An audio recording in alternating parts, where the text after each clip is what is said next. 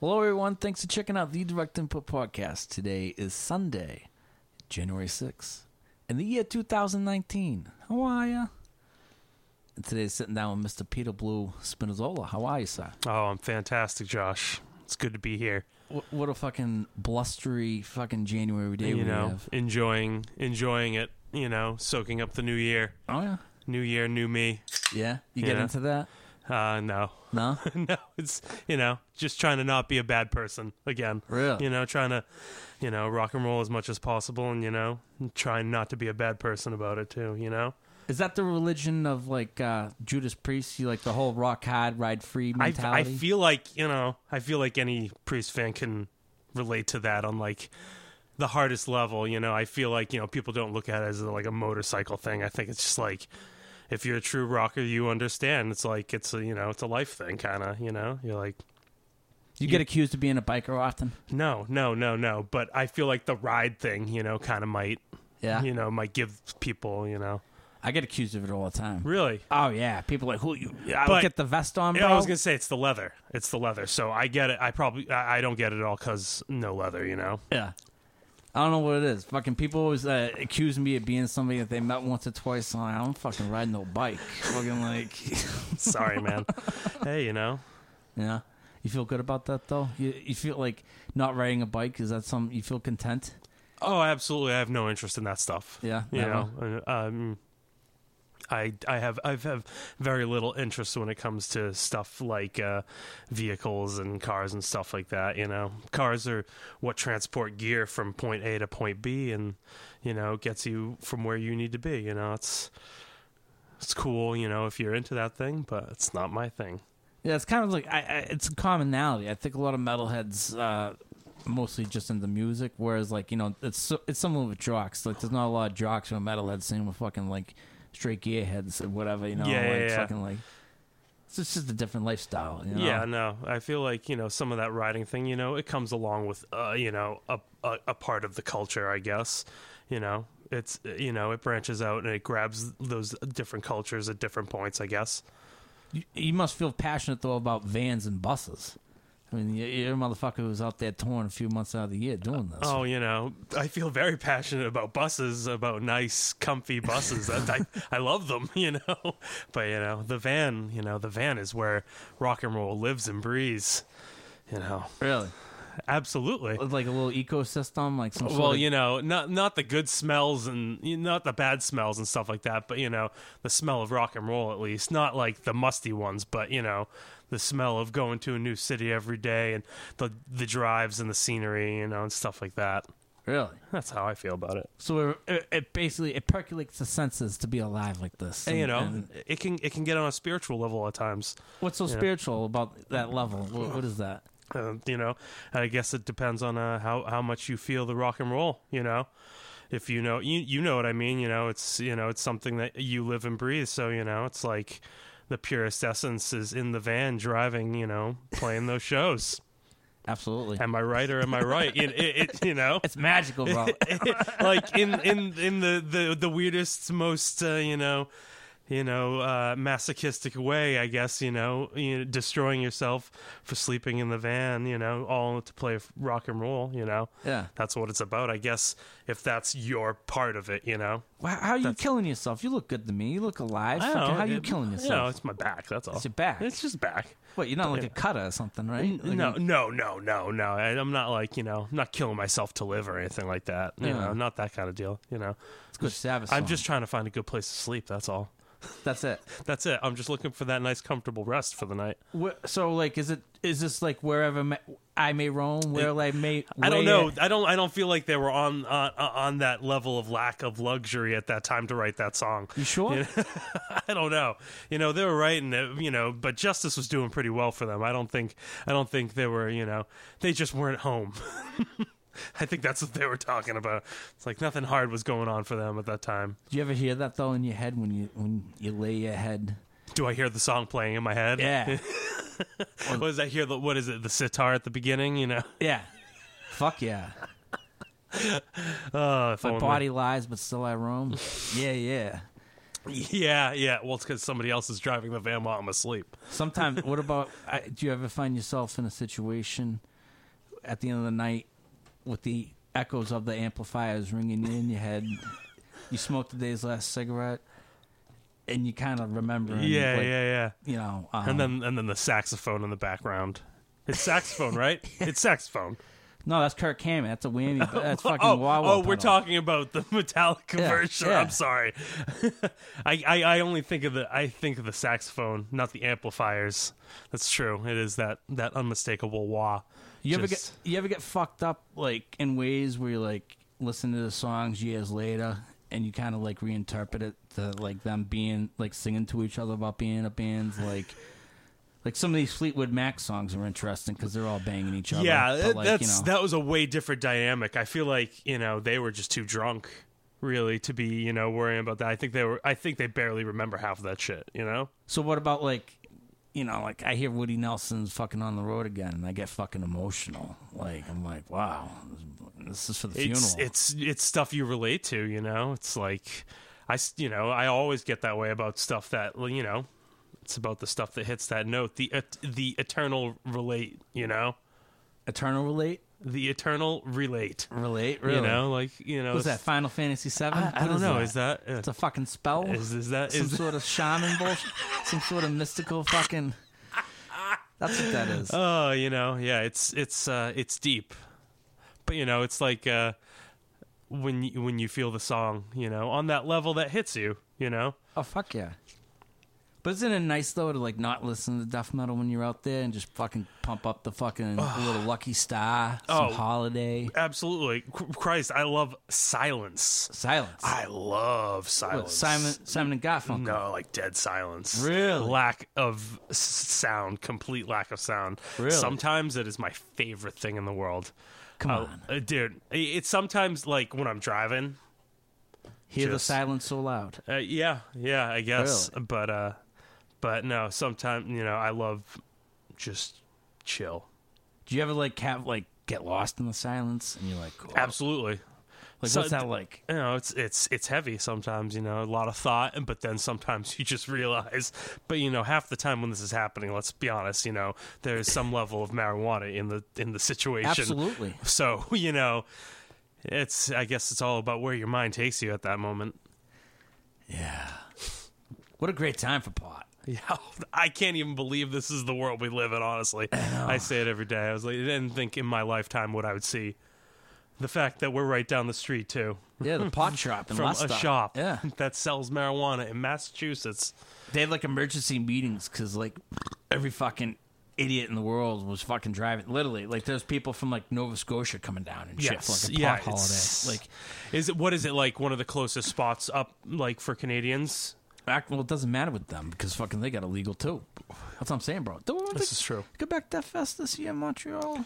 Oh, I know. When is that? October? Is that coming up September 13th? I gotta see what the schedule is, but it's tempting. This past year was very tempting, but I forget where I was, but.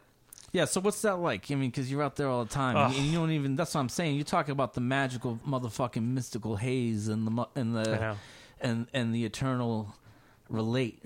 Where, it's this, peculiar disconnection that you have between time and space. It is, I miss out on everything. I was just telling our friend Griffin earlier. I was like, touring's fun until you start realizing that you miss out on the death of your family and people getting married all the time. Yeah. And it's like, oh, wow, you're watching other people's lives just move straight ahead, and there you are, But hey. It's all about what you want to do in your life path, I guess. Slave to the grind. Skid Row. It's true. It's true. It's exactly what I mean. So, yeah. So what's that? I mean, like, I get lonely. You get lonely. That's why you like the silence and all that shit, just to hear yourself cry. Yeah, I think we all get lonely once in a while, but I also enjoy being lonely at times too. I enjoy not being lonely, but being alone. Yeah. Just not bothered. Just, doing my own thing, You guys ever camp out? Not really. We generally like to, we keep around the home base van area, always try to keep a very, very safe eye, always try to, we're always on the move kind of thing too. always trying to be out of any situation as quick as possible, if need be, you know, just to stay safer. Fucking ninja cowboy shit, bro. Well, you know, all the shit you always hear about. What do you always hear about? What is bands getting broken into and stuff like that. You know, really? There's pirates out there. Yeah, yeah. You know, they're land pirates, but you know they're pirates, urban pirates. Yeah, they're out there. You know, so you got to be on the move always, never staying in cities ever. It's like a huge rule. We've known people who've gotten robbed on buses in Europe. Yeah, exactly. It's like, Christ, was it? Dysentery was in San Fran 2 or 3 years ago. Our van got broken into. Side window got smashed. All the gear stayed, but one of our friends' backpacks got taken. That's it. But San Fran, tiny little minivan. You know, it's like anything susceptible. Don't fuck with cities. It's not worth it. There's a lot of people that are robbed. Broad daylight, too. Really? Mm-hmm. Brazen motherfuckers. Yes. There's a lot of people I'm aware of who have been robbed in fucking San Francisco. And I wonder if it's because, like, it's so expensive to live, people just are fucking desperate. Maybe. You know? Like, St. Louis is a sucker for it, too. Oh, brutal down there. St. Louis, we just don't even bother. We just 1 to 2 people out at the van all the time. Really? Always. Yeah. My goodness. Don't even fuck around. Not even worth the time. Really? Yeah. And you just stay there. See, you can't just like barbecue because you probably attract people and fucking like. Yeah, rotate. Thankfully, usually we try to keep a caravan, you know, of bands around and stuff like that. You know, you gotta watch your own. But nobody. Yeah, you don't want to fuck around in St. Louis. It sucks. Did you hear the one about Abigail Williams? No. I think there was it was somewhere in Cleveland, and they were in the middle of a loadout. And fucking, like, dude just came up and just, like, straight up jacked them. Like, Jesus. Fucking, like... That's why you always got to be prepared, too. Yeah. Always got to have something quick and blunt. Really? Around. Mini baseball bats? Oh, fuck yeah. It's like stuff like that. You just got to have around. Yeah. You know, and it sucks. Yeah. You ever practice together, like your little martial arts and all that? No, like, I don't. No. No boss rooting fucking... No. I don't want to have to actually practice for that shit. No, you know. But if it has to happen, you know, I would just give him the eternal fucking relate. Just, I don't think they're looking. They're not looking for the eternal relate. They are not. There's nothing eternal in their game plan. It is in the now. You know, for that then result. You know, the eternal relate does not happen. Is the now result. I don't know. There's been like weird situations, like, and it's a thing. Like we've like pulled at the gas stations, and it's like we need some money, and then like you accidentally like pull out like this large wad of cash in front of a group of characters. You're like, fuck, dude, I just did that. Like, yeah, like, it's easy to be sloppy with that shit. Yes, exactly. That's why I try not to. Yeah. So this is real cowboy shit, though. In the dark, fucking riding overnight, fucking don't want to stay here too long, fellas. Go catch on to us. Go get on yonder. Always be on the move. Well, always helps us to be punctual for the next day, too. Yeah. It's all about trying to have that, you know, be on the shit. Oh, fuck yeah. You know, that's, you know. At least that way, when you're packing near the venue, it's like not as obvious. Like, it's a lot easier for them to contain it because there's usually people working along with security and whatever else, you know. And at least gives you the opportunity to have a good packing spot to spend the day and then go always do shit. That's worth its weight in gold, you know. What's the routine like if you were to fucking show up at like 8 a.m. at some fucking city after driving 6 hours overnight? Find the first coffee spot nearby. Really? That is absolutely always the first game plan, pretty much. What is it about the coffee shop besides coffee that's crucial? Well, the warmth, especially when you're touring in the winter. You know, the warmth of that coffee shop is crucial, but coffee is just the life's blood in general. So, you know, it's like, it's either that or a nice, crispy, cold polar. Really? That's pretty much, you know, but if I'm outside of, you know, polar country, I'll be looking for the Perrier sometimes, you know, or what else? There's the bubbly, which isn't bad. But Perrier is usually pretty good. Or if you're in the right areas, what is it, the old Topo Chico? Are you familiar? Nah. Topo Chico sparkling mineral water. Really? Top notch. El Topo Chico? The Topo Chico. Yeah, you find it a lot in Texas and stuff like that, and sometimes various parts of, like West and like Northwest and stuff like that. But I'm a big seltzer guy, so I'm always on the lookout for good non-polars, but polar is king, absolutely, when it comes to seltzer, without a doubt. LaCroix, I'm sorry, but not even. Can't even hold a candle. Come on. LaCroix is trash in comparison to polar. My goodness. Yes. My goodness. You go to any comparable flavor, LaCroix versus polar, Really? Polar crushes it every day. We've taken it for granted all our lives. Yeah, LaCroix just has nationwide distribution, so everybody's on it. Polar doesn't have that kind of reach, How sick would it be if fucking Polo fucking put Worcester on the map bigger than Boston? I feel like that's Polar is the one key to possibly making it happen. Really? Yeah. World domination. If you're listening to Polar, you really need to get on top of this. Dude, but that's the thing. I don't really like salsa. And, we drove how long, whatever. We ended up in somewhere in, some reservation in New Mexico. And I had my first Mexican fucking chili with fucking a can of LaCroix. And that was one of the most simplest, fucking most eloquent fucking delicacies. Don't get me wrong. There are some good LaCroix flavors. Oh, yeah. But in comparison to the Polar equivalents, unmatched. But I've only become a seltzer guy in the past couple years. But I'm very much... It has also been in a large effort to take most of the sugar out of my diet, so I've just been doing black coffee and Polar. Those are my go-tos. No water? I do water, but Polar is just water with natural flavor. So I beat down the Polar so hard, fucking seriously. I could drink a 12 a night probably. Honestly. Yeah, oh, absolutely. And they're what's beautiful is how refreshing they are when they're nice and cold. Oh yeah, nice sparkling water, and you don't feel like you're rotting yourself away with tons of sugar. No, it's guilt free. Love it. It's good. That's how I feel about coffee too. But when it's too much, you start getting a little. You're like, all right, I got to cool it on this crack juice here. So but 15 years ago, we're smoking weed behind the chopping block. Now we're talking about salsa. Actually, it's longer than 15 years ago because I think the last chopping block show. When was the last chopping block show? Probably 4 or 5. End of 4. 4 or 5, somewhere around there. Something like that. Yeah. So 15 on the dot, pretty much. Then at this point, crazy. Wow. I don't even. I was thinking about this the other day, just in retrospect, the countless amount of shows that happened in the early 2000s in the Boston area, and just the same 20 people that just attended every show pretty much, and it never really broke out much beyond that with the rare touring band coming through and bringing an extra 15, 20 people or something to the show. It was funny how it just never really expanded, and now there's this whole new generation of kids that exist in the local scene that's just flourishing. It's very cool to see. It's just there's so much more for it. There's how many venues were there? Nothing. It was O'Brien's and Chopping Block. And Middle East wasn't really doing metal shows once regularly. every rare. Yeah.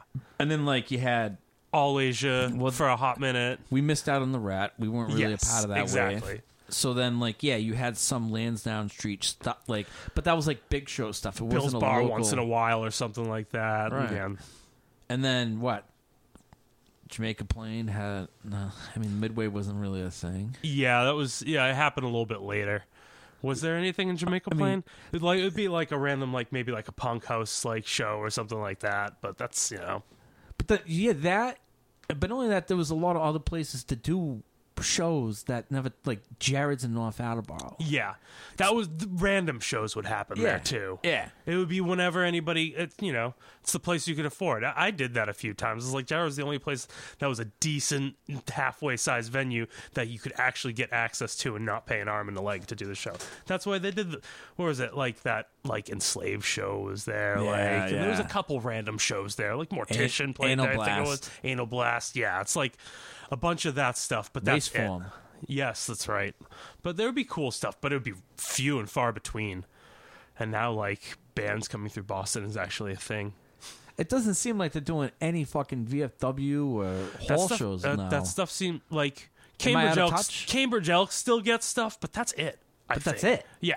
And that's like a long-standing tradition. And though, I think any DIY shows are too hush because what was it like? Had to have been like 6 or 7, maybe even 8 years ago now. There was like the police lockdown on like underground show on like DIY shows, and so it stopped being like advertised. Were you there for the lockdown? One of them was a Sex Screamin' show. Really? I think it was Sex Screamin' Ramming Speed. Really? We were doing like a 5-day thing with them or something like that, and I think neither us or Ramming Speed had played.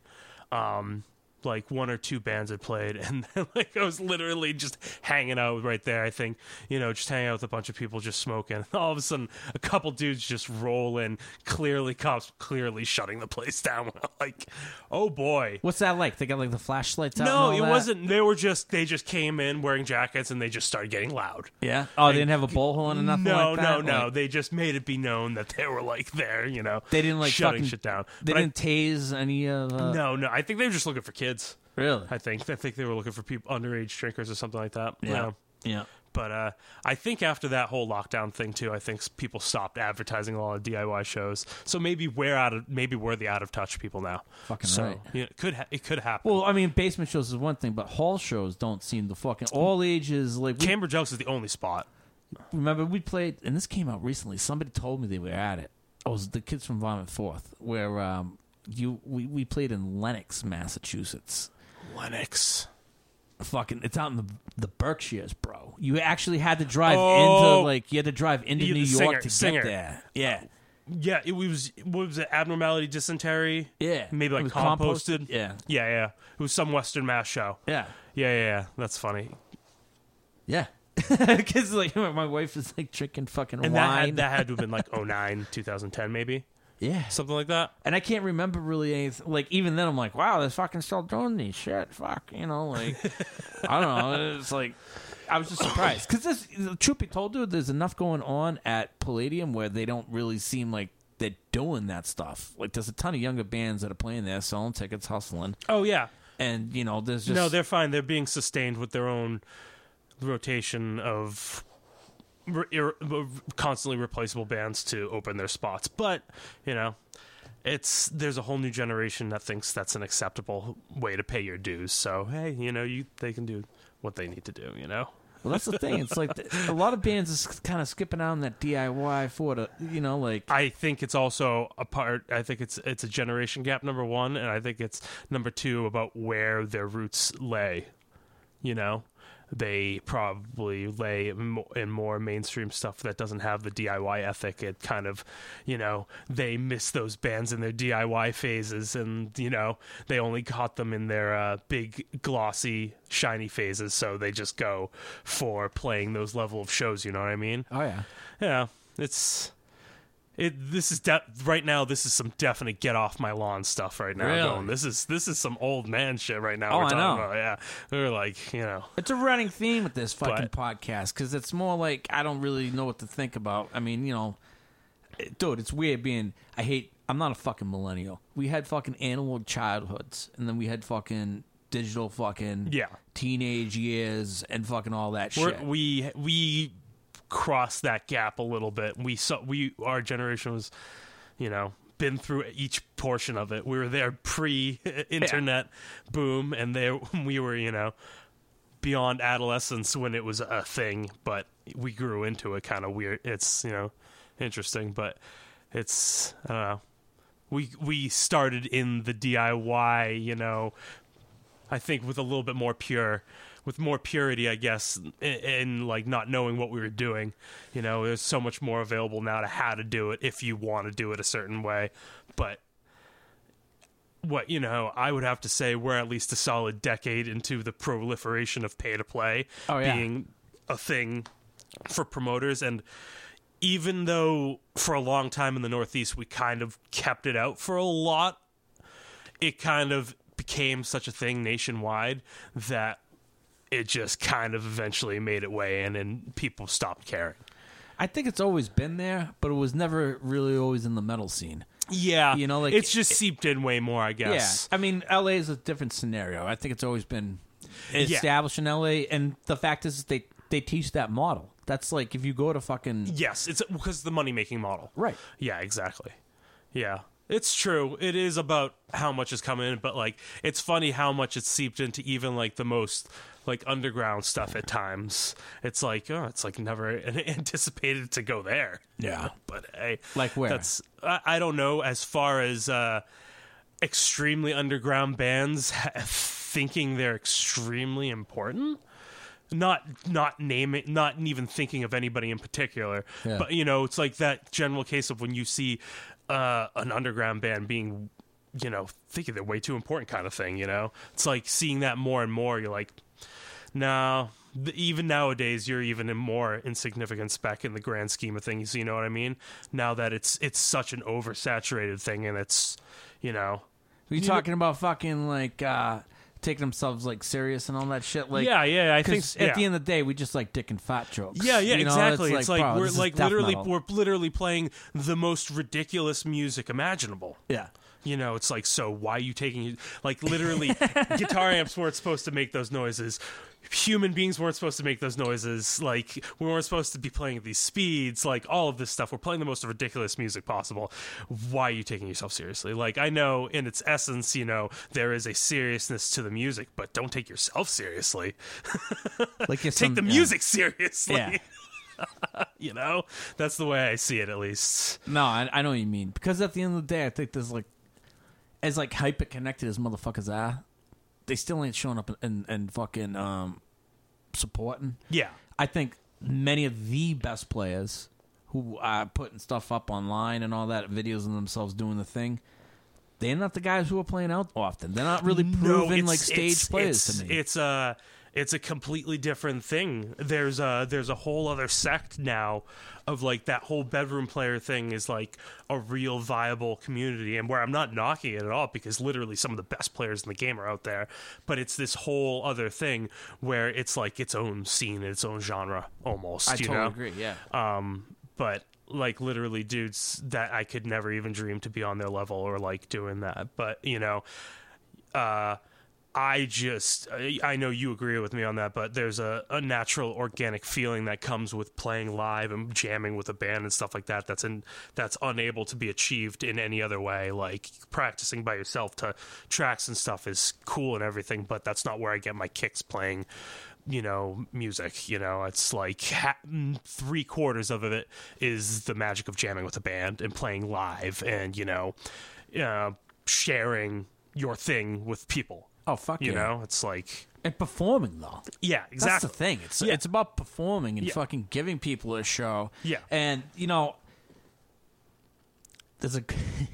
the gospel of Kiss. Like Paul Pretty much. Stanley said, there's a fucking art to selling out fucking halls. And Yeah. there's an art to fucking convincing motherfuckers to get in a car and drive an hour, 2 hours, and give their hard-earned money to you just to be like, I want to fucking be in the same room and view Yeah. this motherfucker doing this thing, you know? Like, that's what's up. It's Yeah. like, that's what's being lost, Yeah, you know? it's like if you know, you care or not. Some people care, some people half care, some people don't care. Yeah. You know, everybody.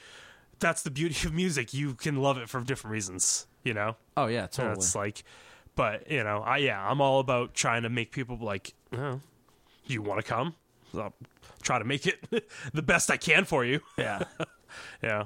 That's the thing. I think that there's many musicians, though, nowadays, when you talk about taking yourself too seriously, they're not fans. I was a fan before I was a musician. Being a fan fucking possessed me to fucking play air guitar, which leads to fucking becoming a fucking musician, right? That's also, I think that also leads to where you end up as a musician. You know, it's there's the fan musician who's like, you know, who loves the craft but also loves everything that surrounds the craft, you know, and that's where, you know, you find your true rockers. You know, you know, like I use that term when I mean people that are truly like passionate about the craft and, you know, are all about everything to do with it. You know, like, you know, we love playing heavy metal and all of the styles and stuff like that. So we invest our time in exploring it as much as possible and trying to find all this stuff like that.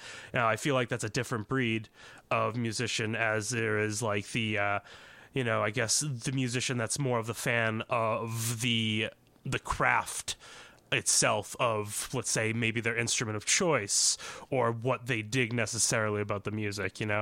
It's all just like the different facets. It's kind of like the bedroom player thing versus the live player thing. It's just all like those little sects of where musicians kind of branch off into, I guess. Oh, sure. Waxing philosophical, very, very high right now. No. It's but yeah, it's a good day. Could be a little rambly, but sunshine. Bottoms up. That's like the thing too, is like, because I noticed immediately when I started playing guitar, like 12, 13 years old, and amongst my peers, there was always a few dudes that were great players, but they literally could never stand up and play. Like they could only play good sitting down. You know what I'm talking about? Like there's guys, you've known guys, I'm sure, that were like that. And well, that's I think that's also like the bedroom player kind of guys, I guess. Yeah. I could be generalizing because I don't really know, but like I'm fine with whatever. It's all about, I guess it's like a silly way of being like versatile with it. It's like I want to be able to play up, sitting up, standing up, and sitting down, but But you don't want to just be able to play standing up. You want to be able to walk around. You want to be able to fucking headbang. You want to be able to fucking pound your feet and fucking play in synchronicity with your fucking dudes. Mm-hmm. Like that's the beautiful thing. That's the Exactly. showmanship of it all. Like at the end of the day, it's like people aren't talking about the Rolling Stones fucking writing fucking incredible albums for the past 30 years, because all that shit was great in the 60s. What's fucking fantastic about, in the 70s too, but like what's fantastic, what people talk about with the Stones is how fucking old they are and how hard they still fucking perform. Yes. And tour. Yeah, exactly. Well, it's kind of like down to that thing. It's like, I don't know, my personal philosophy when it comes to live performance is like, nobody's going to give a shit about you if you don't give a shit about your own material, your set, how you feel about your own stuff. It's like you put out what you hope to get back, and if people aren't feeling it, it's probably because it maybe isn't their bag. But some people, if they see you feeling it, there's a more likelihood of them, they're gonna feel it a little bit more. You know that.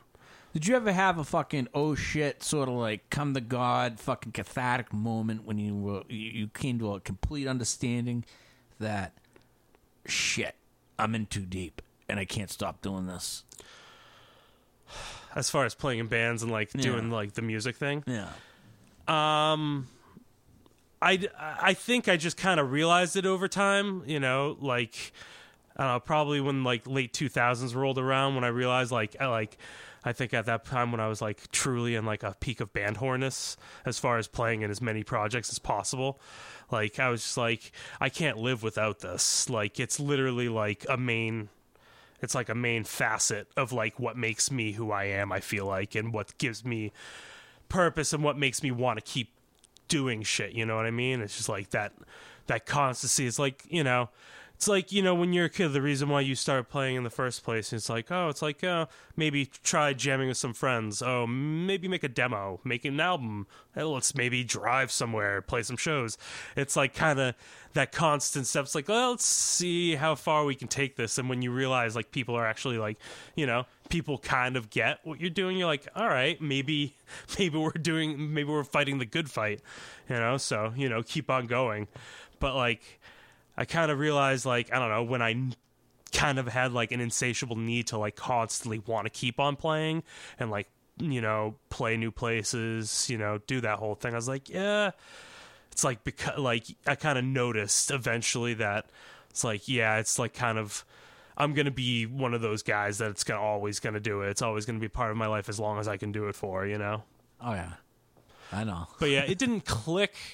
But I kind of just noticed it after a while. I was like, I can't stop, Well, because it's your routine, like you're saying. It's part of your daily, weekly fucking functionality. Exactly. It's like, and it's if I'm not fucking playing, I'm obsessing about gear or looking at pictures of gear or something like that. Because I'm, it's like that's my thing. Like, it's my thing is like guitars and basses and music. That's all I invest my time and interest in, pretty much.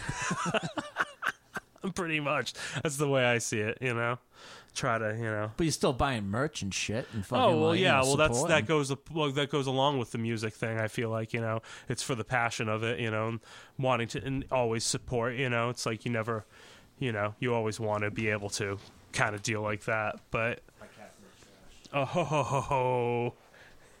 That is a big old no-no. We do not encourage cats in the trash or any of that. What was your first concert? First concert, it was probably, I think, Aerosmith or something with my mom when I was a kid. Get a Grip or something like that? I think it was probably something like that. Because my mom, like, was since day one, like, huge Aerosmith fan. Hell yeah. And my parents were just like your average 70s hard rock fan. So Yep. It was the easy progression. Yeah. Like, lots of Floyd, Zeppelin, my mom was big into Alice Cooper and Aerosmith. Lots of, I don't know, just lots of Elton John. Lots of Elton John. My dad loved Elton John. So, it's typical. And then from there, I think, I had a couple like random albums, but I think I had like one of the early ones was like, I think Beavis and Butthead Experience was like one of those early ones. The compilation. Yeah, with Nirvana exactly. And then it was like, and then when I got into my own thing, I went to the library and I found a cassette copy of And Justice for All, and I did like a cassette copy of that when I was a kid. Really? And I didn't really know though. Yeah. I just had it, and then I was like, all right, this is cool. And it was just kind of like the easy progression from there, the classic metal from there, and then I found like old school hardcore, and then the mixing, and then power metal, and then death metal. Yeah. But that's kind of like the eventual progression. It was just my parents being like your average 70s hard rock people. No, that's fair. Yeah. I mean, dude, growing up in this area, it's hard to ignore Aerosmith because, exactly. It's like you have family, and everywhere you go, they're like, "Well, I saw Aerosmith play here in the '70s." Exactly. Exactly. And it's just and some if random it's not place. Aerosmith stories, it's Jay Giles stories. Jay Giles, huge. They met Peter Wolf. Yeah, they know Peter Wolf. Oh yeah, I've met Peter Wolf. See, there you go. I've met Peter Wolf twice. See, there you go. Exactly. But that's what's up. It's exactly. But I felt like it was always the easy progression. Yeah, definitely. I don't know. It's a good time though. Fucking like the '70s is. Here's the thing though about the '70s. I was listening to that band Flight, and there's this other band Witchwood, and I'm just like, there's more '70s stuff now than there was in the '70s, bro. Yes, like straight up. Oh yeah, like there's more of it. Like it's crazy. Everybody's learned the craft of distilling like exactly what they're looking for in those styles, and like being able to create like way more pure product now, and like being able to like get it down to a science almost. It's like, so you hear some of these new bands like, Jesus, they know exactly how to hit me every time or something like that. And sometimes those albums, like, they hit you like it's scary, Oh yeah. It's like, but they've had several decades to figure it out, where these bands are just pissing in the wind and hoping that some of it was going to be memorable. You know what I mean? It's crazy though, and because it plays into the fact too that there was tons of stuff in the '80s that was completely missed, and now people are like regarding it to be like way better than it really ever was or is. Oh yeah, some of it gets hyped to the point where it far surpasses its actual talent level. Yeah, absolutely. Yeah, absolutely. But I think it's just it is nice to see people wanting to give stuff its due, but it's also, there's the hype culture with it, the hipster culture with it, so everybody wants to be on top of something, while it's still mildly obscure, but when it's popping, Isn't that weird though that it's like become like that's like a legitimate thing, like the hype culture? I mean, like maybe it's somewhat contained to just motherfuckers like in this sort of way of life. Hype culture is probably no different than any other popular wave. It's just kind of dressed up, I guess, a little differently now. It's kind of done in a different niche crowd kind of thing. I don't know. Social media. Kind of, sort of, I guess, and like I don't know, the way people interpret it now, it's like it's a trend just packaged differently, a little bit cooler, but if it's genuine, I guess you shouldn't give a shit though. Yeah, but what's genuine these days? Oh, I mean, it's you hard just for me. either know or you don't, and sometimes you don't. I feel like anything from Norway is. Like, there's certain scenes I know or what areas you mean there. that's Yeah, I'm like, that's a genuine, like, it's not like it's like really fucking overbloated or whatever, right? Yeah, I know what you mean. There's a good attention to detail, Yeah, even like, I don't know, I think when you know what you're looking for well enough, and you spend enough time, I guess, knowing your craft, I guess you kind of you hope you're better at recognizing what's genuine a little bit more. But, sometimes but if you don't, who cares? If you enjoy it and you enjoy it, what are you going to do? Yeah. Whatever, how many times have somebody told you you're a dork for listening to something you absolutely love? So it's like, whatever. It seems like a lot of that's off the table though now. It is more than ever. That kind of taboo that existed that long ago doesn't so much now. And it is cool to see. But I think also with that, it allows for a lot of, I guess, a lot more bullshit, but that's just the product of where we are in this day and age. People being too positive about everything, everything from an outside source coming in, maybe affecting things the wrong way or making things not as genuine as it should be or something like that. But that's just going to happen with nowadays, I guess I'm going to be that guy, but internet culture, just the widespread of information and knowledge of how easy it is for people to find things is just, it's going to make the accessibility more, so obviously the product of that is going to be more, bullshit in general, and sometimes some good stuff. Yeah. And sometimes people don't even know what they're doing, but sometimes it comes off as good. Whatever, I try not to keep too much track anymore. Just if I like it, I like it. And if I don't, whatever. Yeah, for me, it's like always mind blowing to see people posting like 20 albums that they listen to throughout the year that came out only in like the current year. Because I'm like, if I get hung up on something, that's all I'll listen to for like a week or two straight. Yeah. And like, I don't have time. I'm still finding old shit. That's like blowing I know my what you mind. mean. I'm trying. I gotta say, this year I made a very conscious effort, and I thank it partially to the Bandcamp app. Yeah.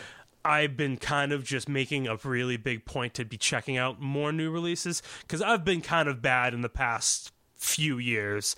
I've been, doing that thing where I'm like way more interested in just going back and just kind of digging in the past and stuff like that. I'm still trying to do that, but when I'm doing my drives and stuff like that, I'll pop on my Bandcamp app and check out new releases and stuff like that. Oh, yeah. And give them a few listens, but you only get a few listens until they're like, all right, I know. can't. They guilt So you into it. It keeps me moving on, though. Yeah. So I'm constantly checking out shit, and I'm always giving stuff listens. So, granted, because of this accessibility thing, you tend to stick with stuff less because it's constantly moving. But there's been a couple albums that I held on to and, I listened to and stuff like that. But I'm always trying to at least give things listens. And, I might not be giving it my full attention, but I'm trying to at least constantly explore. Yeah. Because I just don't want to, I don't know. I always want to try to find something to expand the palette a little bit, or a touch of a different influence. Just, just trying to stir something into the pot, something else that you dig, or maybe discovering, or maybe finding something that you didn't know you dug, but finding it in somebody else's flavor. I don't know. Yeah. It's crazy. That's the beauty of music, and that's what that's the reason why I always come back to it, and that's what what I've kind of found rewarding about trying to keep myself on the new music tip. Yeah. Because there's always so many new bands that are distilling what we like about some of the classic stuff, being able to get it down to more of a science. But sometimes it's a little too much, but sometimes it tickles the right fancy. I think it was a great year for death metal.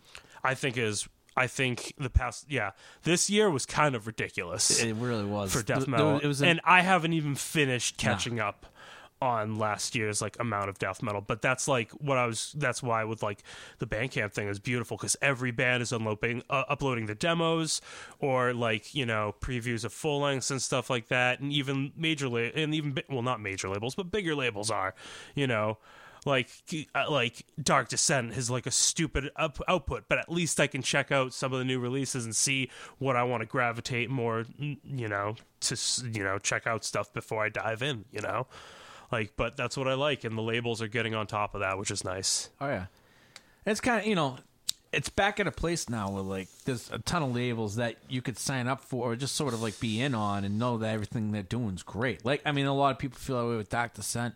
You get your $20 spin, fucking Exactly. nuclear war now, fucking hell's, I mean, these guys have been at it for years. That's the thing too. But They've been they're at it for now 10 years. just people are really starting to finally give them the due time, which is nice. It's good to see those labels actually like getting good crowds and people paying attention to the releases instead of just the same diehards, you know. Yeah, it's interesting. Fucking, I don't know. It's a fucking crazy microeconomic. Another fucking, byproduct of the times. Yeah. You know? Yeah, because it's all Hype mail culture. order. It's all fucking. Not so much social media. It's all websites. It's not like the. Yeah. I don't want to fucking like cite them, but it's. I mean, Metal Blade started with mail order too. So let's just be realistic. Like, I mean, I used to buy a lot of mail order from fucking Hell's Headbangers over the years, but the websites really kind of changed the game and how that's all fucking done. I remember fucking like the mail order catalog is like I got one from Sweetwater. I made my first ever Sweetwater order, and I was fucking. You get the phone calls? No, not not yet.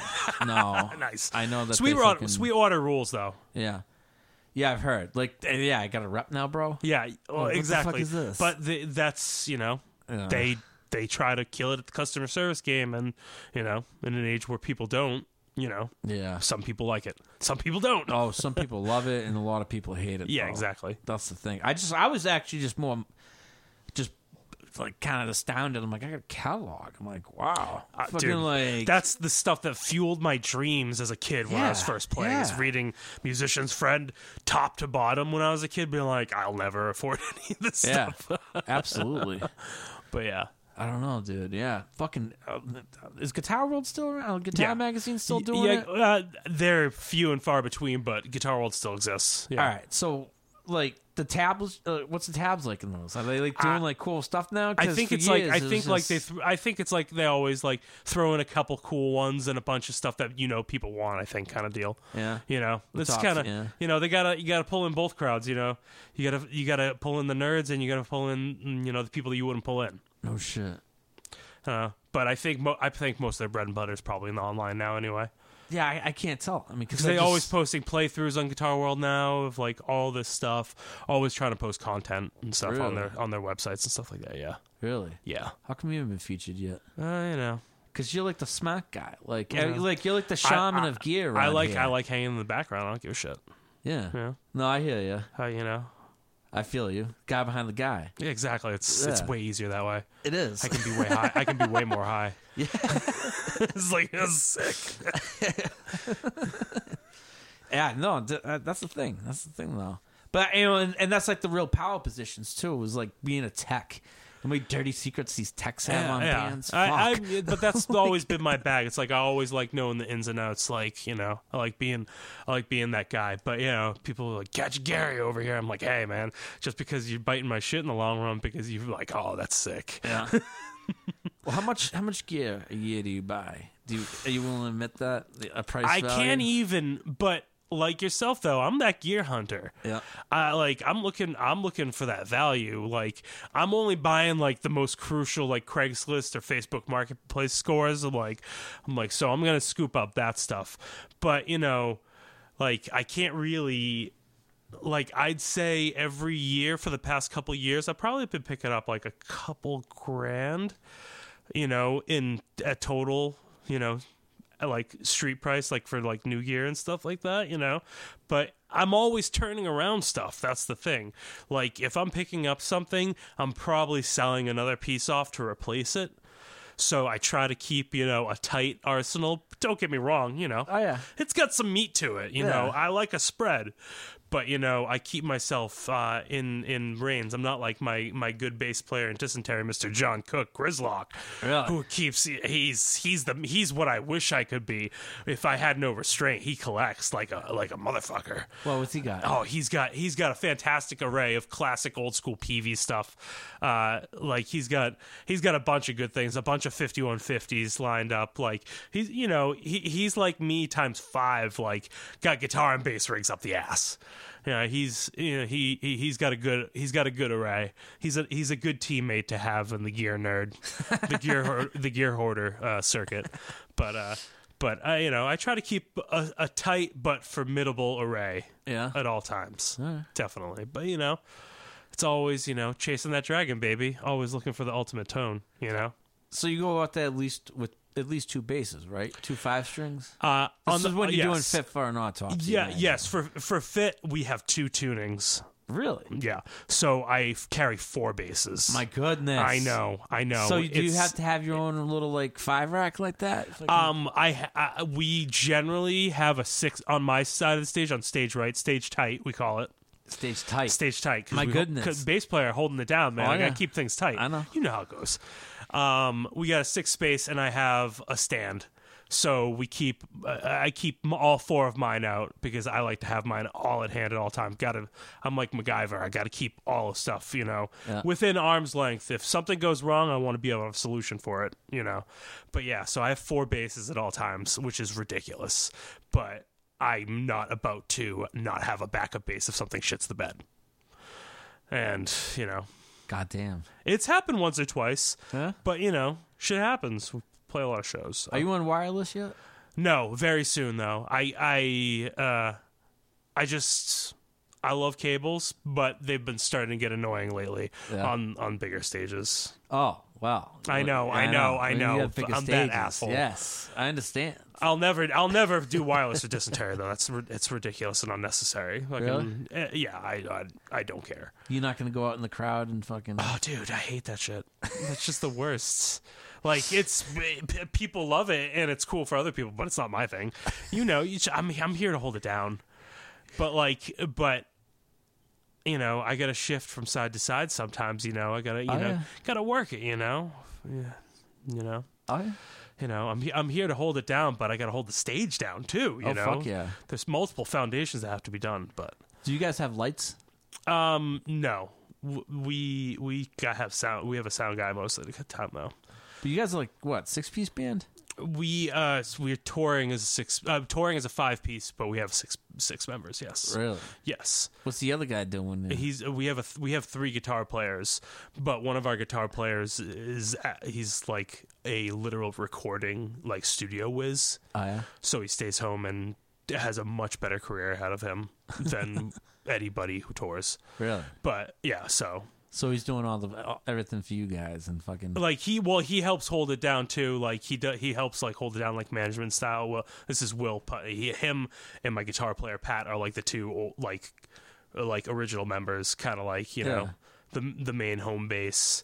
And but Will's like a mastermind. Like he does phenomenal production work and like kills it and stuff like that. But he records all our albums and stuff like that, and he does all the tracking. He's the master of all the tracking and like holds it down and shit. Like when I did bass and stuff, like it was me and him like the whole time for bass tracking. Like he's the master of ceremonies with that band. But he has a much better gig being great at his craft. So really we just tour as a 5-piece, and we have like extra guitar like candy and stuff like that, like in like like samples and stuff like that sometimes and shit like that.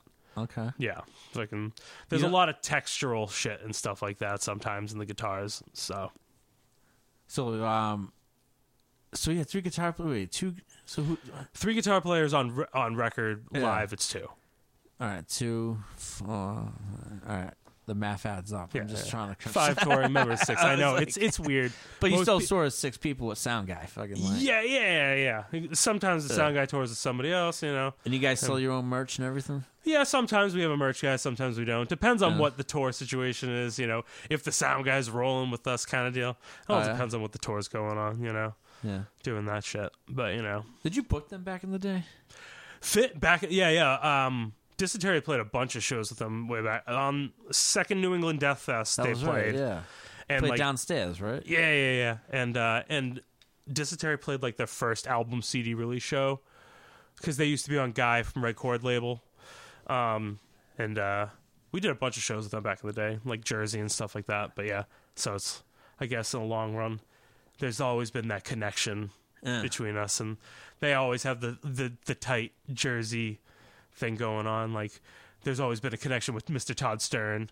Really? Yeah, Todd's the reason why I basically got one of the recommendations. I think Todd and Brett from Revo are like the guys that like I think they both put in the good word for me. Oh shit! And kind of so that's I always put it on Todd, the man. fucking the master, the Psychroptic Bassmaster now. Yeah, no, they get a new album coming crushing out. it. Yeah, it's sick too. It's awesome. I love it. It's a tour of Psychroptic just announced the tour with Aborted. Yes, they did. Yeah, that's sick. I'm stoked for them. It's awesome. I'm stoked for Todd. Yeah. He's a great man. Who are you going out with in the future? Got a couple random shows. End of the month, I go to the old NAMM in Anaheim. Go check out some new gear. Go scope the scene. See what's going on. Beginning of February, we go to Puerto Rico. Puerto Rico. Yeah. This is fit for an autopsy, and then we do like a fest in Georgia, and then in April we go out supporting Hatebreed, Obituary, Terror, and the Cro-Mags. My goodness. Which is basically kind of like Jesus. Bucket. Like, how'd you guys get fucking? We were requested by Jamie from Hatebreed, who we have done shows with in the past. I guess we did a job. You gonna ask him thanks, about Evolution? Jamie. I know, right? I would just pick his brain. I know, dude. You remember that time back when you were stillborn? But that tour is kind of bucket list too. Like between touring with Obituary and Cro-Mags, it's like, all right, this is like you ask teenage me, and it's like, nope, definitely wouldn't imagine that. So I'm pretty stoked about that. That'll be a good time, and that's April. And then in May, I will be going out to Europe with Dysentery for our first ever European tour. Really? Which will be a good time. Looking forward to that. Hitting up a lot of good spots. It's like 10 shows total, something like that. Is Eric gonna play drums? Yep, it's Sick. It's the real deal lineup. We're trying to do the least amount of fake lineup shows as possible. We love all our fill-in dudes, and they always take care of us well. But I want to try to give people the real deal, with that. Who's the singer? Scott. Right. Scott, always. Scott is the man. Right. Love Scott. And John too. John is our permanent bass player now. That is the Dysentery lineup. Me, Eric, Scott, and John. So we are now officially New York and Massachusetts connection. Bald, bearded brothers. I know, pretty much. Wow. I know. And Eric's got cornrows now. What the fuck? He shaved his head. What? I don't even know what's wrong with that kid. I don't even know what's wrong with him. I was like, listen, you and John got to hold it down. Have the hair, because me and Scott can't do it anymore. And, listen. You see that later? Absolutely. You feel good. Eric used to break your balls about fucking your hair. I know. He's the worst. He was relentless. He's such a little cocksucker about it. You feel good about shaving your head?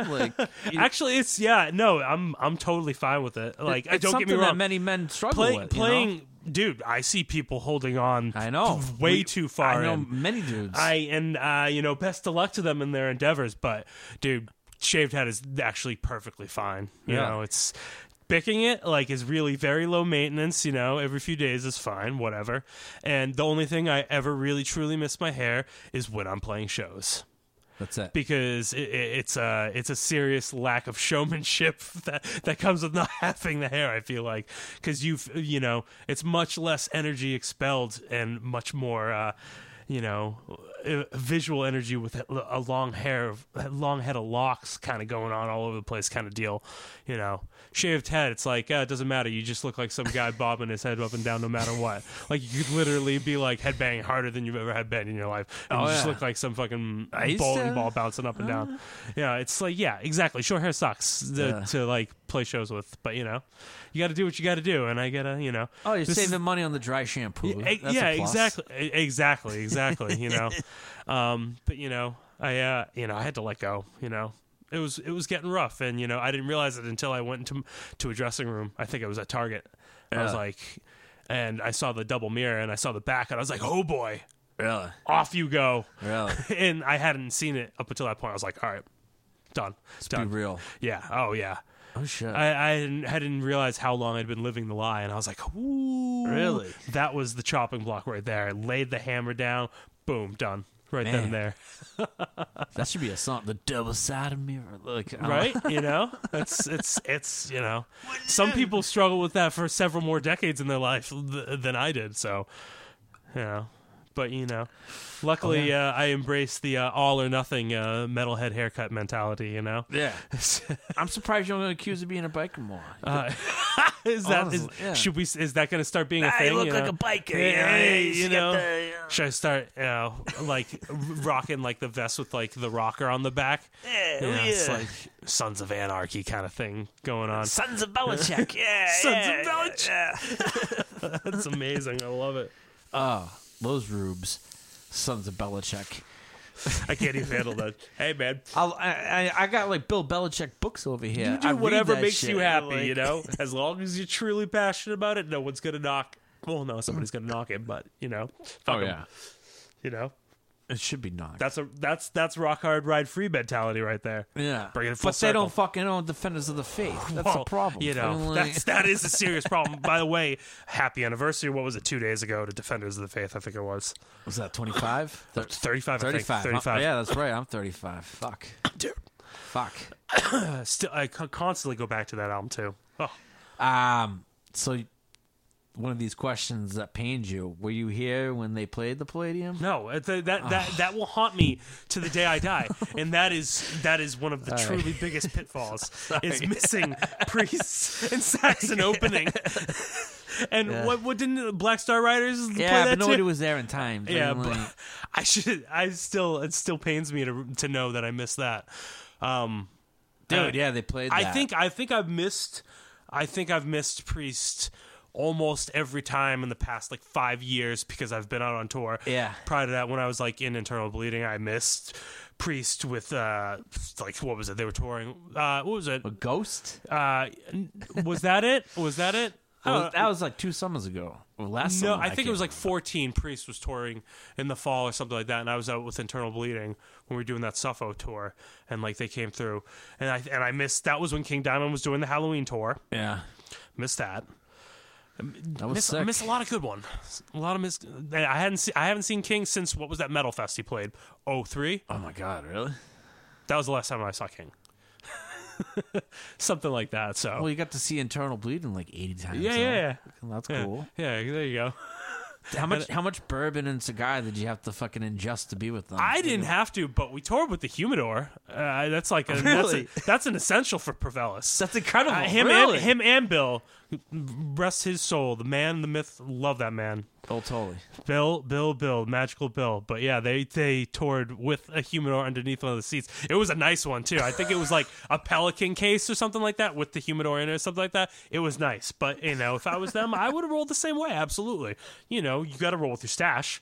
Yeah. You have to be prepared. Who are we to disrespect exactly. that? Yeah. I'm not going to knock anybody's love of their craft. Yeah. And what was it like playing in fucking Indonesia? That was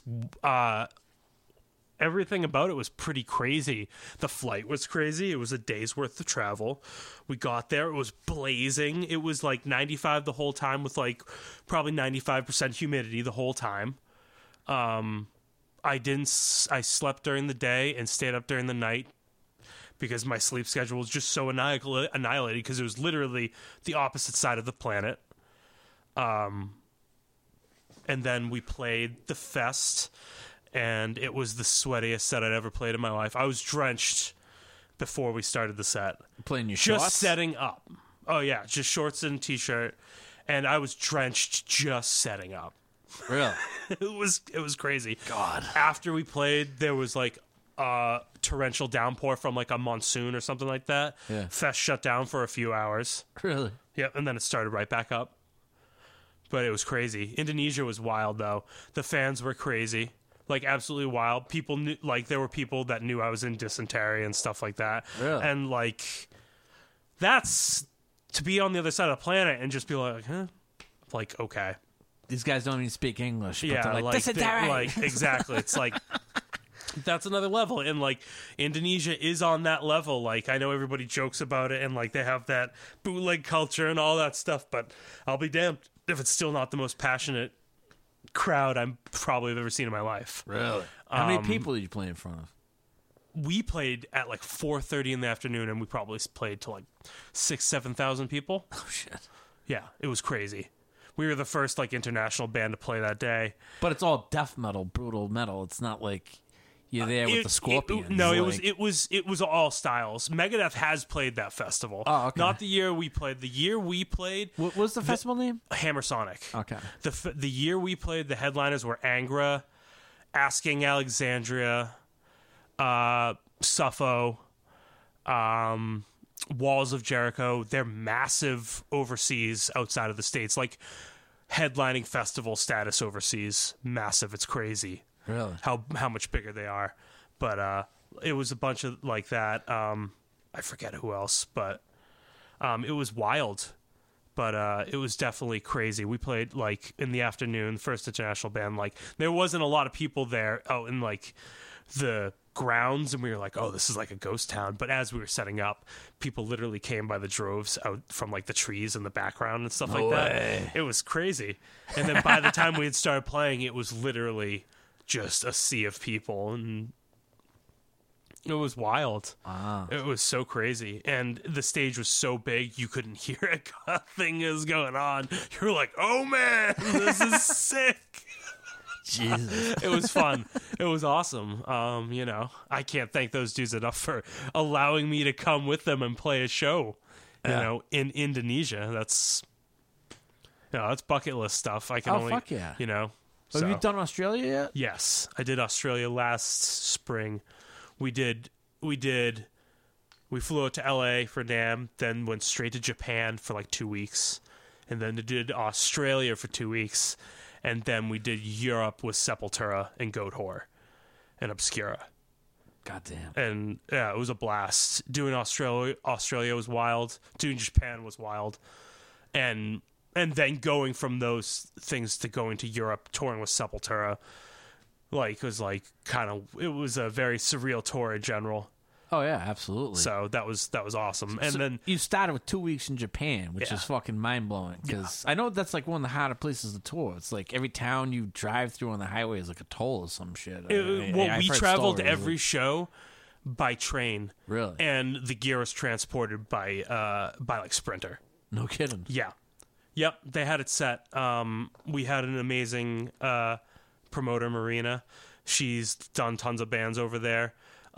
She was basically like our tour manager and like brought us on the train and stuff like that, and did our travels with us and stuff like that. And she had a couple other awesome people in her crew that traveled with a Sprinter with the gear to each show throughout Japan, and it was awesome. And they took care of us super well.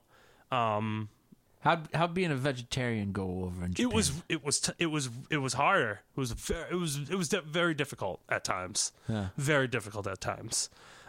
Everything has like a fish base at the very least. Yeah. So I got by though. There's a couple times where it was rough, but their 7-Elevens are amazing. Really? Stocked to the brims. Is it better than Wawa? It can hang with Wawa. The variety is much crazier. They have a lot. Because obviously the flavor palette in Japan can span a much wider range, so there's a lot more stuff available. Oh fuck yeah. So, but it was pretty awesome, and hot vending machines as opposed to cold vending machines. Cans of hot coffee. Cans of hot coffee. They were great. Cans of creamed corn soup. Stop. They were good. Really? Yep. But yeah, like cans of I think they probably had some sort of a bunch of hot fish soups in the can, stuff like that.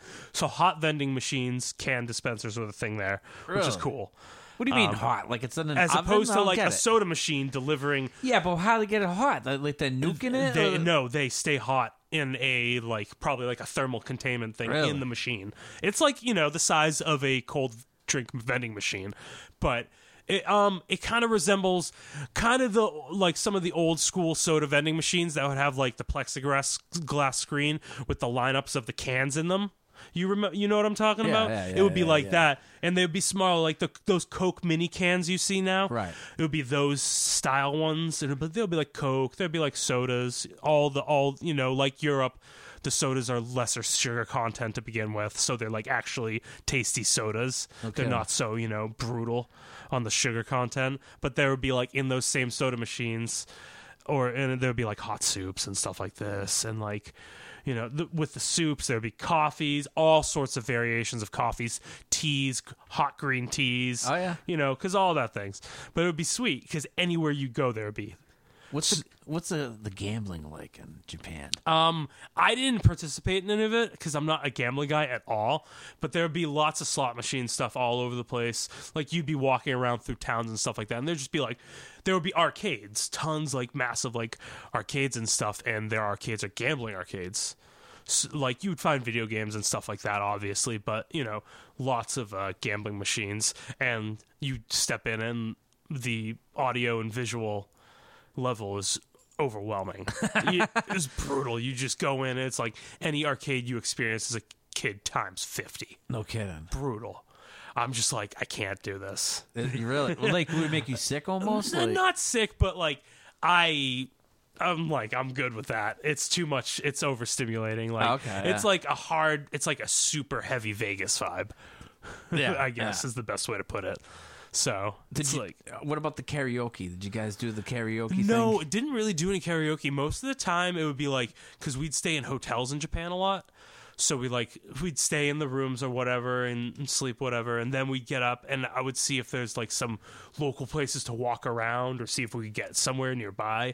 So we'd go like walking through towns and stuff, just checking out stuff. You know, most of the time I would just be very much pro walking around, checking things out, not really kind of going too crazy money-wise, just kind of like taking in visual stuff. Oh, fuck yeah. You know, especially because that was the beginning of 2 months of international touring. So I was like, I had to take it easy. Yeah, I was like super frugal at that time. Absolutely. So, Yeah. but no weed in Japan? I smoked one joint in Japan. Really? Yes, and I was so sketched out by smoking it, it almost wasn't fun.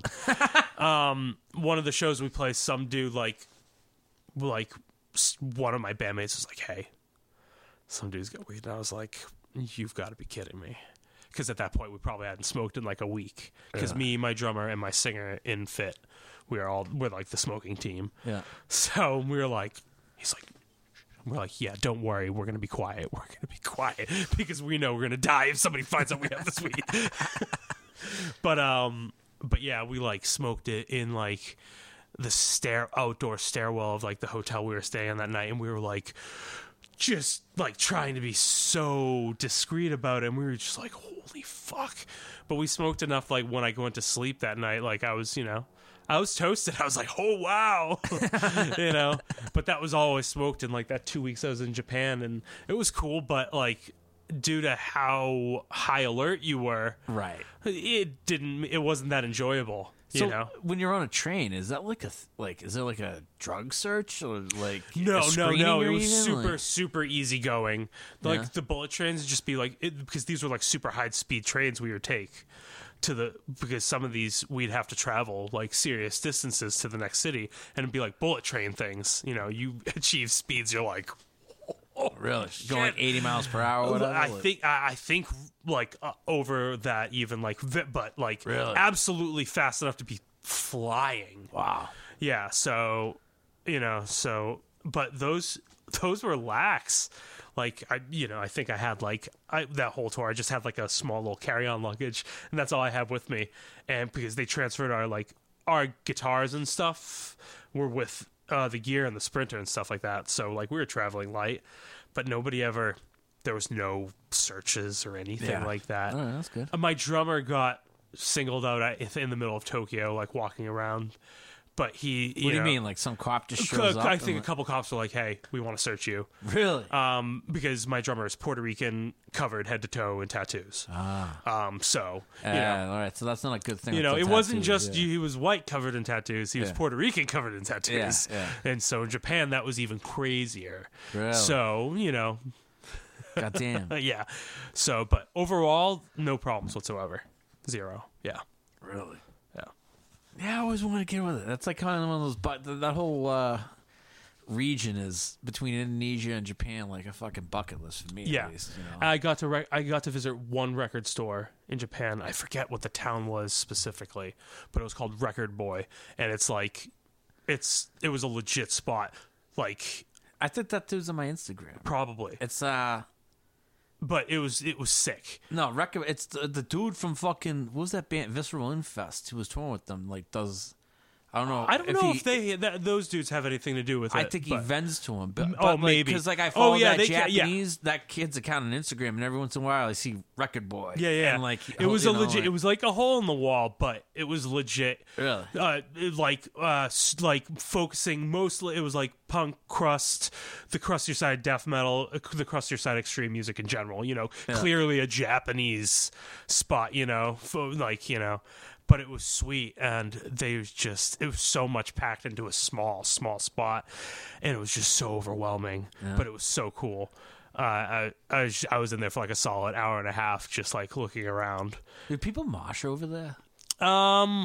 They wouldn't mosh. Like, I think they just, like, they enthusiastically headbanged and stuff like that and just enjoyed themselves. But there was no aggressive nature to their enjoyment of the set. Like anything like that. But take in mind, it's also a different crowd being out, because it's like Fit for an Autopsy and Thy Artist Murder. That's what was touring in Japan. So it's a different crowd. It's not exactly our wheelhouse. So like might be a little bit different if it was one of our like if it was like a death metal project going through or something like that. But no, there's everybody. I think everybody's just kind of.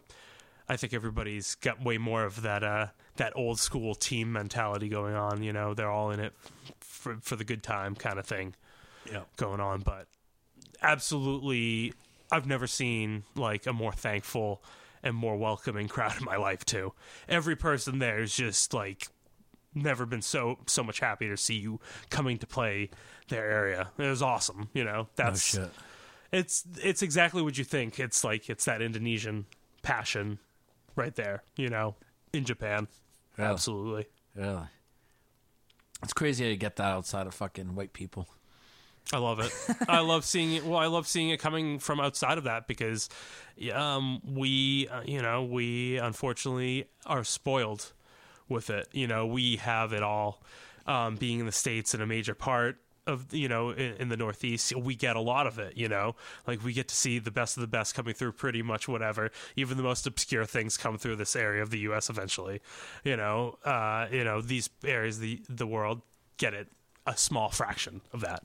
Yeah, so it's not like there's bedroom players in fucking Indonesia. Yeah, it's like they live for it, they breathe it, and like to see you come from North America, it's like it's literally bucket list stuff for them. Yeah, it's like for your ass to come play music. It's crazy, and you're the guy. It's weird.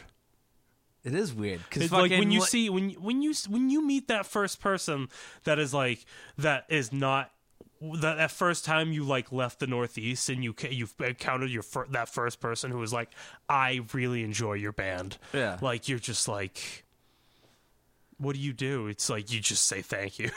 Yeah, it's weird because like you're humble and you're appreciative, but you don't like.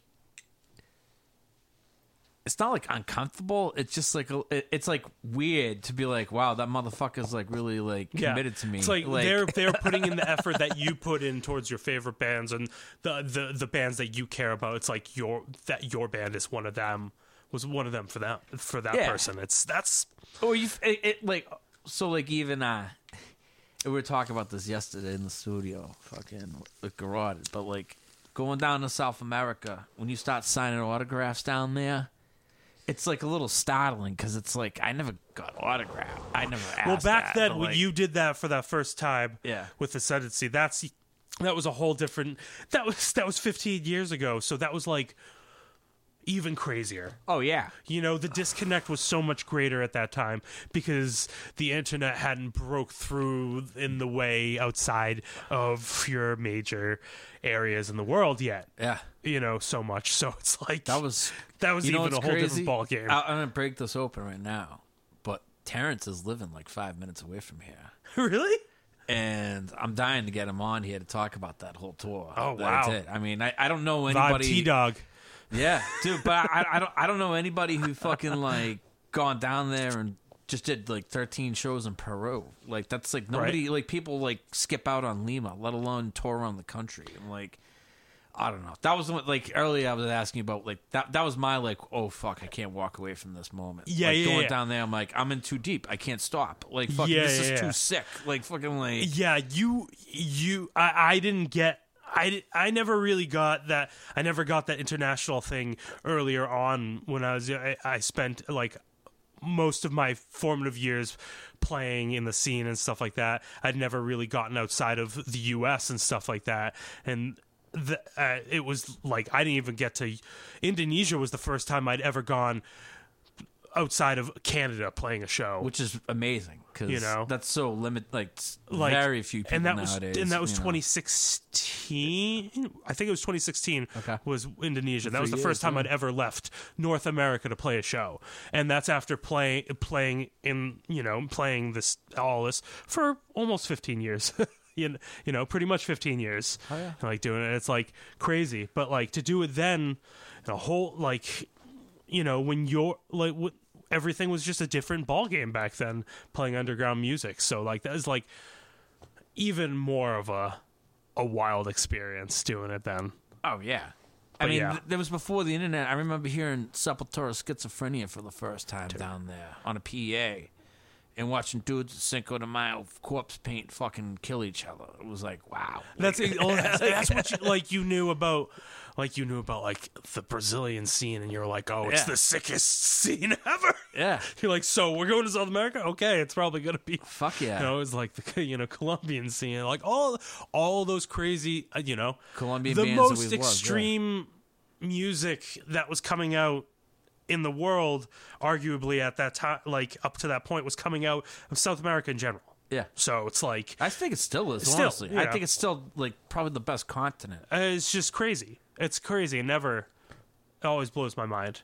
But that's the beauty of it, you know. But to go there when it, you know, even like, you know, the internet age had been booming at that point, but still, you were like, you know, going there was at that point where it was like maybe starting to infiltrate more down there and stuff like that. Maybe I'm ignorant to it. Maybe I don't know, but you know what I'm saying. Nah, dude, but that's the thing is, like, it ultimately, like, it's kind of broke open in the past, like, especially 5 years. There's a Yes. lot of bands going down to South America to play, and they should be. Yep. Because it should be more economical for everybody to go down there. As an Yeah. American, you know, your dollar's stretched a long way. Yes. Airfare aside, fucking, it's a fantastic little fucking spot to go get in. You know, Mm-hmm. just learn some Spanish. Fucking get with the program.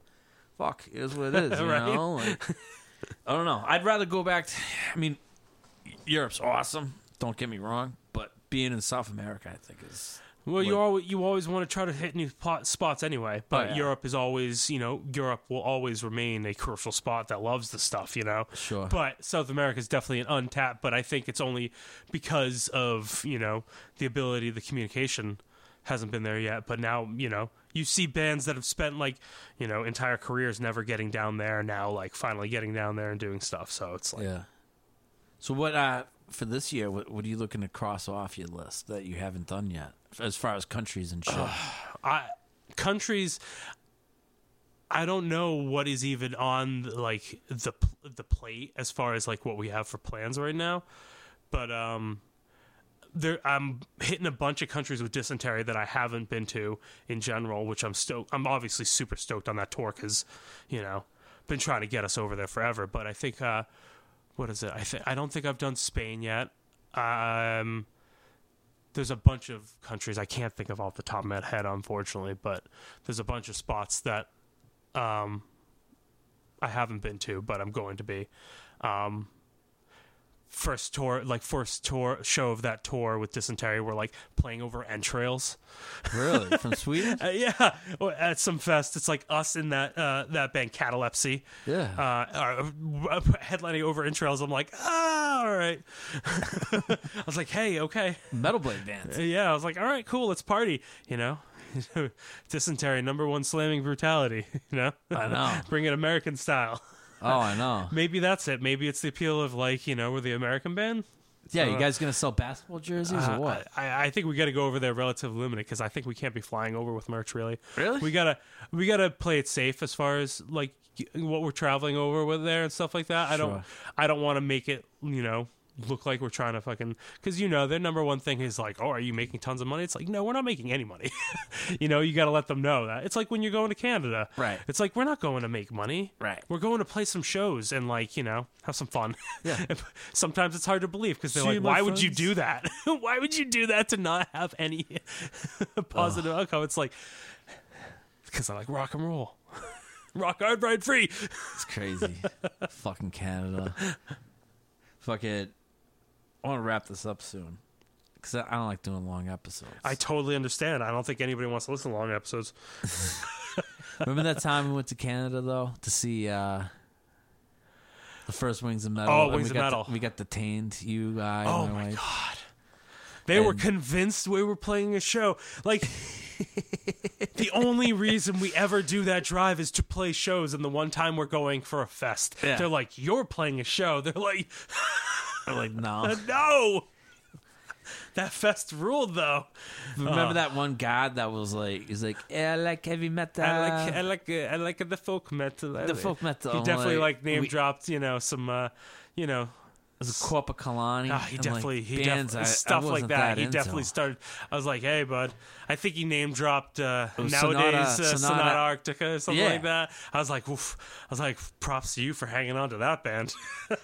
And we all like lackadaisically were like, oh, first album, trying to like I was like, I agree. can edit the clip together. I was like, "That's cool, man. That's cool." Yeah, of course. Go search the cab. There's Yeah. nothing in it. Yeah. Hey, we're like, "Listen, buddy, just let us go. We're just." Oh, that good guy's time. probably listening right now. Yes, thanks, bud. He's coming to get you. You're the Okay. man. You're the man. Last time we went up there for Quebec Death Fest, you're like, where are you staying? We're like, oh, Montreal. What are you doing? Quebec Death Fest. And like, they go to hand us back the passports, and then like, he goes, do you have any marijuana? And I'm like, no. And he goes, okay, it's a new question. Well, in his front, he said, it's a new question we have to ask. I'm like, I just looked at him, I'm like, what? I'm looking at Kate, I'm like, what the fuck? What? And then like, he just gives us a Jesus. shit back. I'm like, what if he said yes? Was this, Like, I'm like, what was the this a fuck is couple that? months ago? Yeah. Yeah. It was literally like 2 days after they legalized weed up there. Oh, okay. I Yeah, haven't like- been up there since. I don't think so. It's funny. It's funny. That There's is a ton funny. of weed there, but like, it was just funny getting interrogated. Yeah. It's like, And then the Americans on the way back, that was the longest I've waited there for a while. really, Yeah. what, like at the booth or in line? Both. Booth. Okay. In a while. Well, I was gonna say I've never ever been held up at the booth ever. at the booth, I remember we showed up there once with 6 people in my old Ford Taurus sedan. I had 6 people, like 2 people sitting bitch in the front and the back. We saw it was Alan was there and Adam's Cryptopsy thing. Yeah. Oh yeah. I remember. And fucking like they were like the first question, it wasn't even where you're going. Like, did you buy any drugs in Montreal? And we're like, no. Yeah, fucking. And they're like, yeah, right. And then like just all handed like, and that was it. Like that was it. Like, I it was love so, it. It's like, I'm sorry. It's like, don't get me wrong. I will absolutely be smoking plenty of marijuana while I'm here in your beautiful country. Don't get me wrong. But I'm never going to cross a border with that shit in my possession. I'm sorry. Sooner or later it's gonna be tit because we can just buy joints in Vermont. We'll have lunch in Burlington the way Dude, back in. I'm going to love it, and that day is actually going to happen sooner than later, which is even crazier. I know. So, hey. That's what's up. Soon you're gonna be able to fly. It's like we'll just be crossing borders with it. That's just nuts. I'm looking forward to that. How much weed do you want to clear today? It's going to make, hey, listen, it's going to make traveling so much better. So much easier. Seriously. You don't have to worry about having your dude for when you land. Oh, I know. Or like, God. hitting the border, doing that Arizona, that Oh, the southern Arizona. Arizona drive God, through El Paso. the agricultural checkpoint. Oh God. It's like- fuck. Like, the El Paso shit sucks. The McAllen, Exactly. Brownsville It's like, shit's I don't like fucked playing up. around with that stuff, Yeah. so it's like makes that my life easier on Yeah. that. So How many souls do you have on board? And it's so unnecessary. Like, and like they just look at you and like, yeah, you're not the first band we've seen on tour today. Get out of here. It's always so nothing every yeah. time it occurs. It's like, yeah, you know, obviously, like- this isn't the first band. It's like if you guys work this job, you see 17 bands a day. Yeah, seriously. Is it? But that's another thing too. Don't like because I work right by the Pike, and like I swear to God, like I could just see a van and a trailer, or like I see bandwagons, and I'm just like, oh, that's a fucking man. And like, you know, like I just start thinking in my head, like, who the fuck was it last night? The fucking, you know, well, it's like well, who's coming up from New that's York? That's what you do whenever you drive. You know, you see a van with a trailer. You're like, yeah, slow down, take a look. What's up? What's up? Oh yeah, it's like the Sixth Sense. That's the shit. That's that magic. That's that magic. That spirit that you're trying to catch on the road again. On the road there again. I am. Yeah. Yeah. Oh, I know that. I know that song. It's a good one. Wherever I may roam. With the wah. Yeah. Sometimes, you know, like you listen to fucking Space Trucking and you're like, you know what this really talking about is fucking all the different, you know, Marseille, you know. It's like, all right, bud. So, you got any new music that's coming out that you want to plug? Fucking other than your tours that we've discussed. Nothing. Can't plug too much, but there will be a new Fit for an Autopsy album. I don't know, later this year, like maybe like springish, summerish, maybe. We could be. No, I could be wrong though, so don't take my word for it. And maybe the end of the year, new Dysentery. Just we're plugging away at that right now. Really? Try not to do too many shows waiting for that Euro tour, and just trying to churn out a new album basically. Maybe record it summer if we can do it, but it depends on how lazy we are. You know, it's death metal. Every album takes longer than you say it's supposed to take, so that's just how it works. People know that. Oh yeah. So whatever. Oh yeah. I hope you guys get to take over Sirius XM Liquid Metal. Oh, that'll be great. I think you guys are on the Devil Dozen for this year. We have been on the Devil's Dozen. In fact, yes. I listen every week. Do you? Yeah, I do. Yeah. I want to know what's going on. Dude, I drove my dad's truck for like a day or two when I was doing some moving the other week.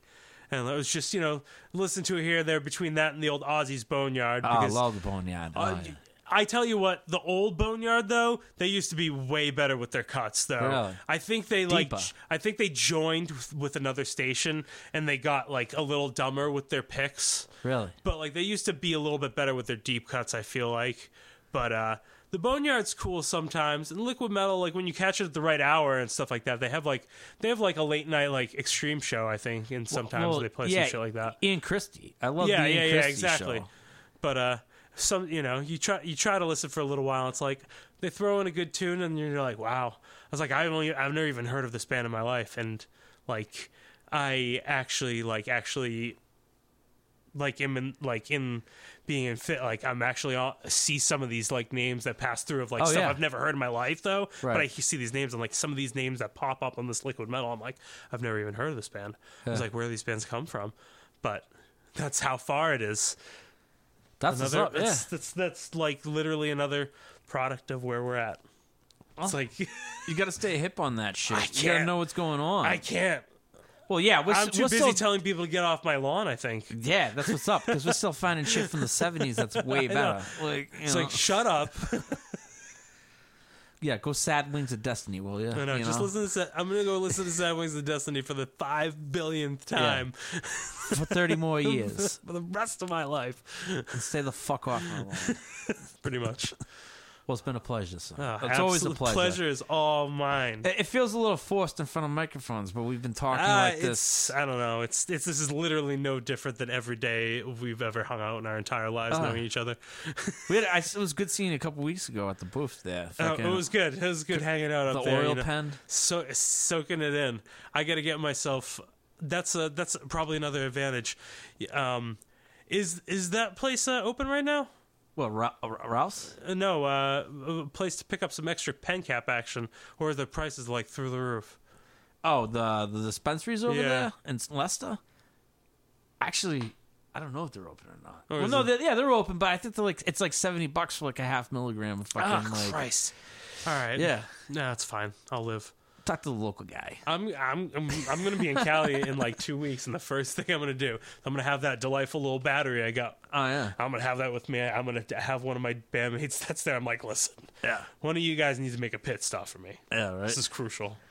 Pot shop traffic. They had an emergency meeting over there. Dude, just the state needs to be just open that shit up already. Seriously. Stop pussyfooting around and like make that money. What are you doing? I think it's called loaf. That's what they call it nowadays. Is that Get that loaf. Oh, that's what the get kids that say. bread. Yeah, the yeah. bread. Yeah. Yes. Yeah, let's That's get what the that kids bread. call it. Absolutely. Yes, getting that bread, getting Yeah. the loaf. You know, that's, you know, Your parents never made you listen to Meatloaf? I don't think they were that big into Meatloaf, you know. Being a kid at that time when Bad Out of Hell 2 was a really big, you got exposed to a lot of Meatloaf, I feel like, you know.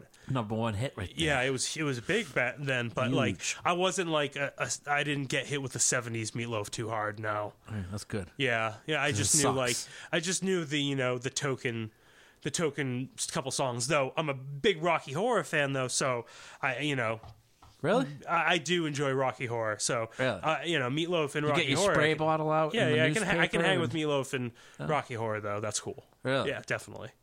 My goodness. Yeah, absolutely. Okay. Yep. Very good. Yeah. That's where I stand there.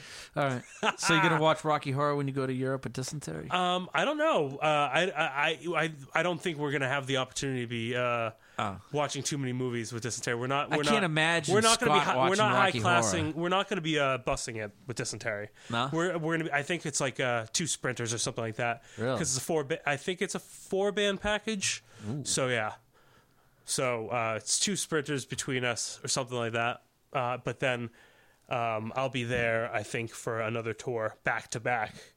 So and that one I might be in better accommodations. So I'll be stepping up. You know, it'll be like a Jefferson situation. All right, good. Yeah, moving on up. So So that's it. 2 bands. Fit for an autopsy and dysentery. and dysentery. That's it.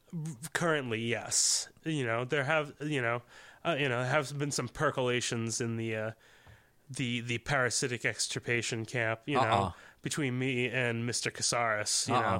You know, I have been kind of getting the itch to do get back in there with that fast shit again and get back out there with the nonstop brutality action. You know, it's kind of been itching. You know. Well, the dysentery, your knuckles must be awful. Well, yeah, exactly. You know. My knuckles are raw. I gotta keep those razor chops up though. The fast boys. Dragging them all over the Yeah, ground. exactly. I can't drag too long. Fucking Neanderthal. I get way too lazy. It's like between not playing fingerstyle on bass and just playing with the pick and then just playing knuckle dragging riffs on guitars. Dude, you don't even imagine how brutal it could be for keeping my guitar chops up. I'm just like, oh, come on, kill me. Well, don't hurt yourself. No, dude, it's all for the craft, baby. It is. All for it. You mean like that movie that was NC-17? Hey, man, that was a good movie to have out when we were young teenagers. I feel like I still haven't seen it it. was a good quality movie. I enjoyed it. Was it better than The Witch? I don't know. I'm not sure. All right. Yeah. We'll let the jury speak on that. Okay, Thanks for taking the time to come out my here. pleasure. Cheers, buddy. Cheers.